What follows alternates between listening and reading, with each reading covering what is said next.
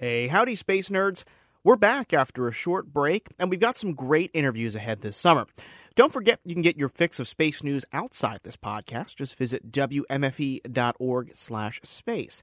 And while you're there, head on over to our support page and pick up an official Are We There Yet Mars mission patch to celebrate our 2 years of exploring the solar system together.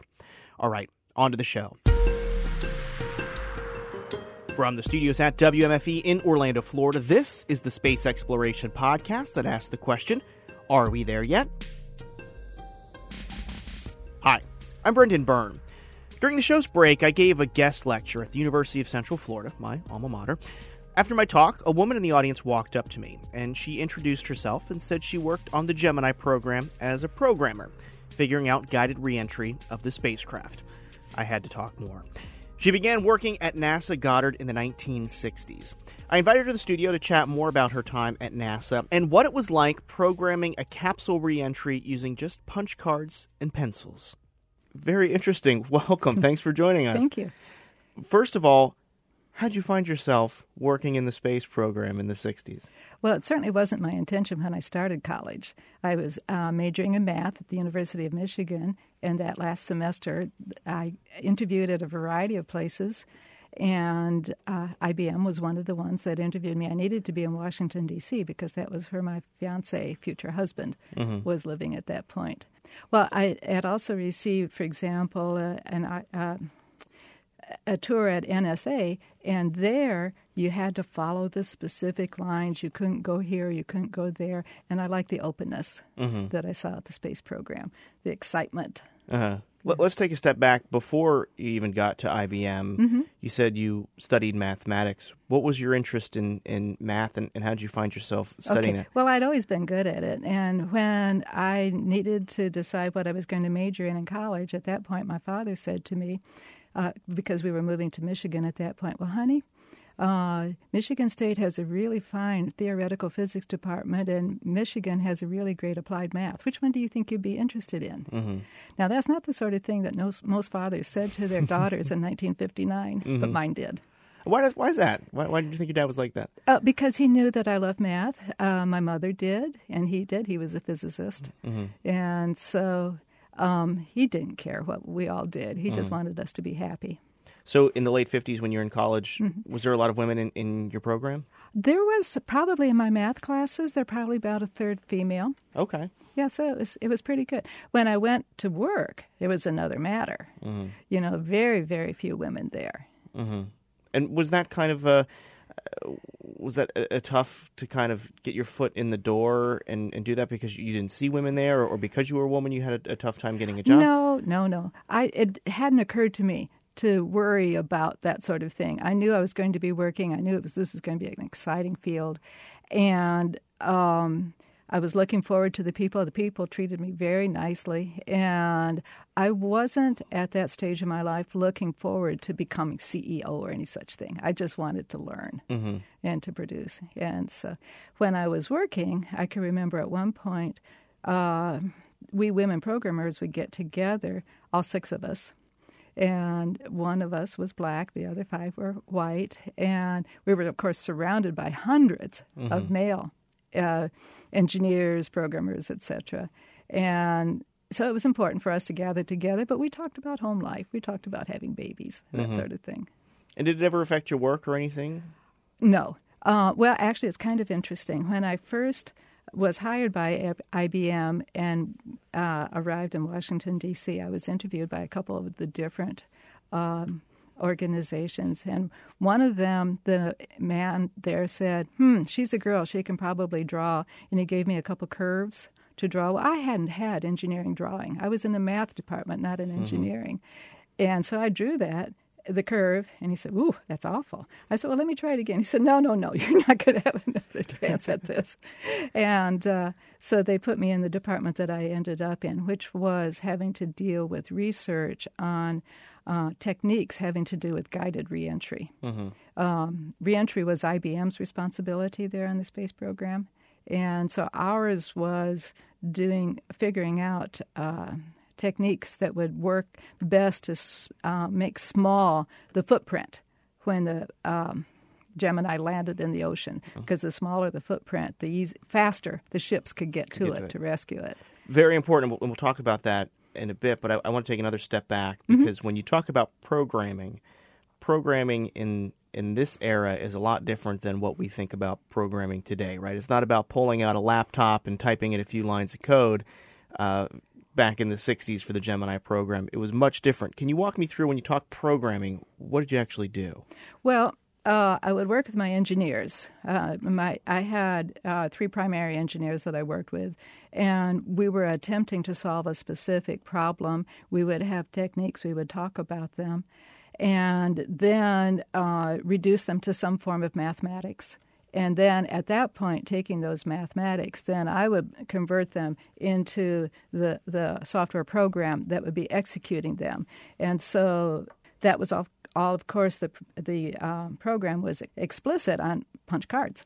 Mm-hmm. And I had 3 boxes worth of punch cards, because that's what it took in order to solve this problem of getting back down to Earth from up in space. And your hand punching these cards, right? Well, no, type. Okay. Yeah, okay. Type them, and then they grew over time, as you can imagine. And then with my programs, because they weren't going to be applied to a Gemini until 2 to 3 years later, we were very low on the priority list. And so mine were usually run once a day about 2 a.m. Mm-hmm. So when I submitted my software, I would have previously spent most of the day reading the printouts to see if I could find any errors and correcting them before I put them in, because I certainly didn't want to come to work the next day and see my output, which would say bug. Mm-hmm. Did not want that. Mm-hmm. Couldn't afford that. And so, yeah, a lot of it was reading very carefully what I had programmed. These lines and lines of... and lines, yeah. Wow. Now talk about the machine that would actually compute these It was multiple machines. Goddard at that point had... their computer room was gigantic. It was like an auditorium with machines all the way around the room, with the tape players and the plotters and the central units and so on. And my programs took most of those. And so much so that I think I got to be either notorious or famous, whatever is the word you want. So when they at this point, 1963, 64, 65, when somebody like a king came in and they would sit him up there on the stage overlooking all of this, then they would use my programs just to run everything so it would look impressive as the king was sitting there and seeing all that stuff going on. When I left, because my husband at that point had graduated from law school. At that point, desktops were just beginning to come in, but of course I didn't get one. Mm-hmm. Now, talk to me a little bit about some of the research that you were doing about the guided reentry. Yeah. What went into it? What were some of the challenges, the problems you're trying to solve? Well, what was interesting, I think, at that point was because it was so new. It was just plain fun, to be learning these new things. And so I was working my master's degree in math at night, for example, in specific, my partial differential equations classes were most useful, because that's the sort of thing you do in order to perturb the various portions of the spacecraft to try to minimize the distance down. So you're trying to get the Gemini space capsule as close to a single location as possible to make it easier for the ships to pick it up and see. And, of course, then the perturbations would be the weather, how high up, what time it is that you're coming down. Mm-hmm. So there would be all kinds of various features that would play a role there. And all of these would have like a variable in your... Or multiple variables, okay. Yeah. And so I would end up in the morning when I would come in, I might have a stack of output maybe 4 or 5 inches tall of printouts where I could look through that and see what had been the actual X, Y, and Z that it took on the way down as compared to what we wanted to have it be. So that is fascinating, because I'm thinking I can't get from my house to a new restaurant without plugging something into my phone, and here you are writing mathematic code to get this space capsule out of space and pinpointed. It's fascinating. It was great. One of the things that was kind of interesting was that at one point the primary engineer that I worked with, his name was Marty. Marty and I were working together on a method, and so he presented a poster session, as often is done in research areas or in universities and so on. And meanwhile, I had been looking at that and thinking about approaching the concept from an entirely different point of view because of my mathematics background. So then the following week, I presented my poster session talking about how one would implement that in a different way, coming up with the same final conclusion about what we needed to do. But it was really fun to have the electrical engineer with the mathematician working together on these methods. What was it like working on a kind of a human spacecraft?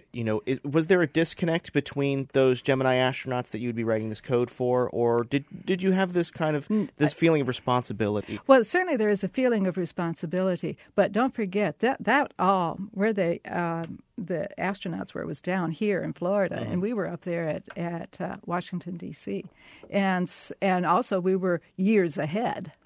So when a launch took place, sometimes we were permitted to come into a place where we could see the images of it and also see what was happening at the various sites around the world that we're going to be tracking it. And one of the stories was that, of course, I'm low man on the totem pole, but you hear things. And you could see this site was green, this one was green, this one was maybe yellow because there might be some issues there.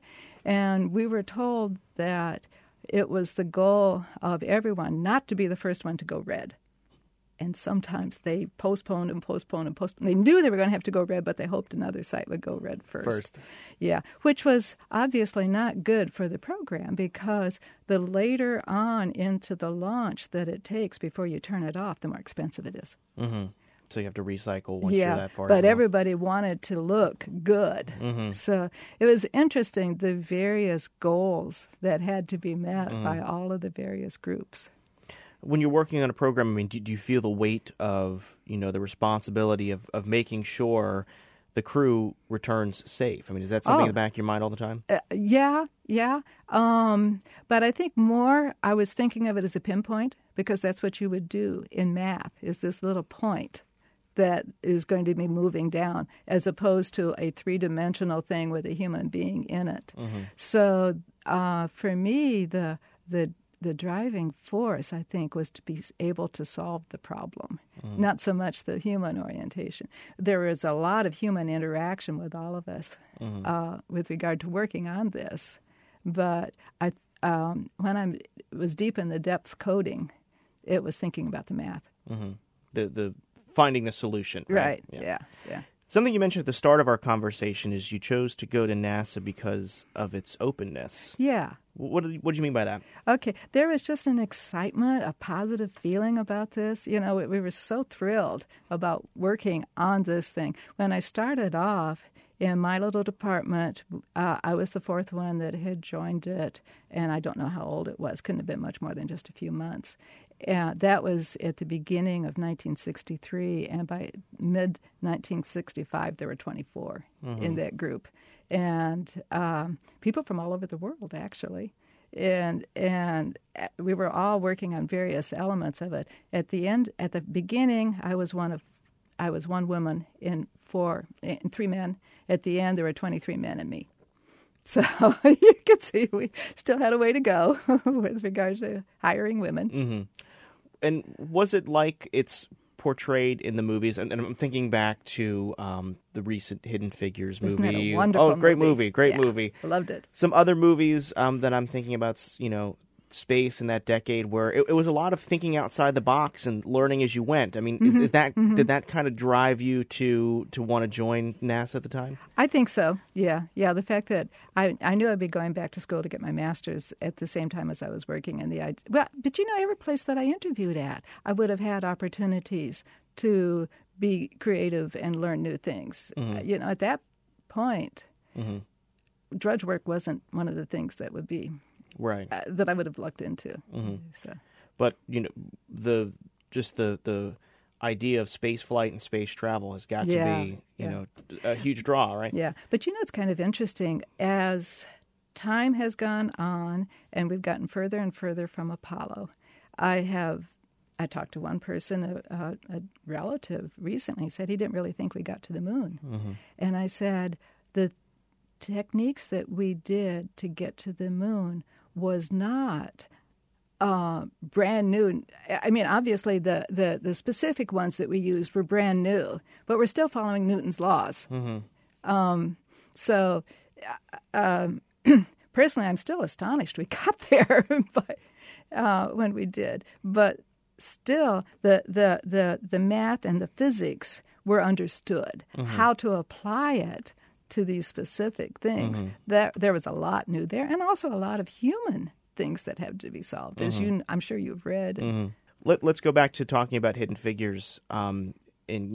Recently it's been brought to light that there were women programmers and there were black programmers. Yes. What were your feelings when you read the book or saw the movie? I saw the movie first on one weekend, took half my family, and then the following weekend I dragged the rest of my family to see it again because I loved it. I just loved it, to see those women being so determined to be able to do the work that they wanted to do. Mm-hmm. They had two strikes against themselves, in some case poverty being a third strike, and yet they did it. I just loved that. Mm-hmm. What do you think about that story taking more than 50 years to come to the public's eye? That's sad. And it's wonderful that it is coming to public's ears and eyes. And I hope young women today in middle school and in high school are thinking about science and engineering and math as a field that they can do. I remember reading about how a boy who would go into engineering would think, okay, I'm pretty good at math, I can do this. And a girl would think, I can't do this unless I'm best. So we need to have the same attitude of, you can do math or engineering if you have a logical mind, if you're persistent, you can communicate. You have to be able to communicate, writing and reading. Just the same things that it takes to be a good person in any profession. Mm-hmm. And what advice do you have to a young girl who might be listening to this program now that wants to get into mathematics or wants to do something involved in engineering and a space program? What would you say to them today? Well, I would say look into things like your robotics clubs. Mm-hmm. Those are wonderful. And the ones that I've seen have been very much mixed in the people. They just want to have people come and be in them. It doesn't matter if you're a guy or a gal. That sort of thing, to kind of get a feeling for the pleasure of science. Mm-hmm. That would be the main thing, and get a good education. But look into your outside things. Looking at the space program now, you worked in the space program during what some may arguably call the golden era of the American space program, Mercury, Gemini, Apollo. When you look at where we are today, where are we? Well, I love it that we've got private industry experimenting with a whole variety of ways. The idea of those little CubeSats, maybe down in New Zealand or wherever that is, that one entrepreneur is developing his missiles to go up, and Elon Musk. We still have NASA. I love the variety of things, and also working with other countries. Mm-hmm. I'm not afraid of China and what they're going to do. I think it's going to be fabulous. We're going to learn from them. Mm-hmm. I'm very positive about the space program, and I hope we do get to Mars. What about, back in the 60s, everyone's eyes were on the space program, right? You had the public rooting behind you. You had JFK's moonshot speech really energizing the country. Yeah. Do you feel that same energy now? I don't think so. It helps a lot being down here in the Space Coast. Obviously we're getting more of a feeling for it than elsewhere. I don't think there is the feeling of how important it is to our country today as it was back then. Mm-hmm. Because back then, when we first had the Russians going over and we're thinking, we're in danger. We don't think that anymore with regard to the space program. There are other things that we worry about, our environment, the politics, and so on, that makes us worry about the future. Did that public perception in the 60s, did that did that trickle into NASA Goddard? Did you feel that? Did you feel the country behind you? Yeah, certainly. Well, of course, we were there in Washington, D.C., which is where Goddard was. And so probably you would feel that there, you would feel that here, you would feel it out in Texas. I'm not so sure about the rest of the country. So it's hard for me to say. It's the sort of thing, though, that then in 1963 and 64, the young people that I knew, particularly, say, from my church, worked all over they worked for the CIA. They worked for journalism, so we were all young and busy and hadn't started our families yet. It was a very exciting time. So, I guess I asked that question because, is there a problem with maybe morale if the public perception or the public cheerleaders aren't behind a program like NASA? Does that kind of weigh on the people that are inside, you think? I would hope not. I would hope that there's enough satisfaction in what they're doing and learning and achieving that even though they've got to be frustrated by not seeing their programs growing the way they had originally planned, even so, that there's this pleasure in saying, I learned this. And we can do this. We can do it all together. So you take a look at getting to Pluto. That's fabulous. So what's going on now with regard to Mars? Even the things on the space shuttle. I know it's hard to understand what the future of the space shuttle is or its replacements. But still, there's discoveries always being made. And what are you particularly excited about in space exploration? Yeah. Well, I think one of the things is, we talked a little bit about it when you came to our life program a month ago, is the understanding of how people on long distances survive together. In other words, it's more of the human interactions when you're isolated, when there's a long time before you can get back home, your family back home, the scientists back home. How that will work, I think, is going to be fascinating. Well, wonderful. Well, Alice Schmidt was a programmer with IBM who was contracted by NASA Goddard from 1963 to 1965 and worked on the Gemini's re-entry trajectories. Alice, this was an incredible conversation. Thank you. Thank you. I enjoyed it, too. That was Alice Schmidt, an IBM programmer working at NASA Goddard during the Gemini program. Support for Are We There Yet comes from our listeners. Our theme music was composed by Kevin McLeod. You can find more space news online at wmfe.org/space. And what do you want to hear from this podcast? Help shape the next shows. Send me a story, idea, or question you'd like us to ask. Email me at arewethereyet@wmfe.org. Until next time, I'm Brendan Byrne. Thanks for listening.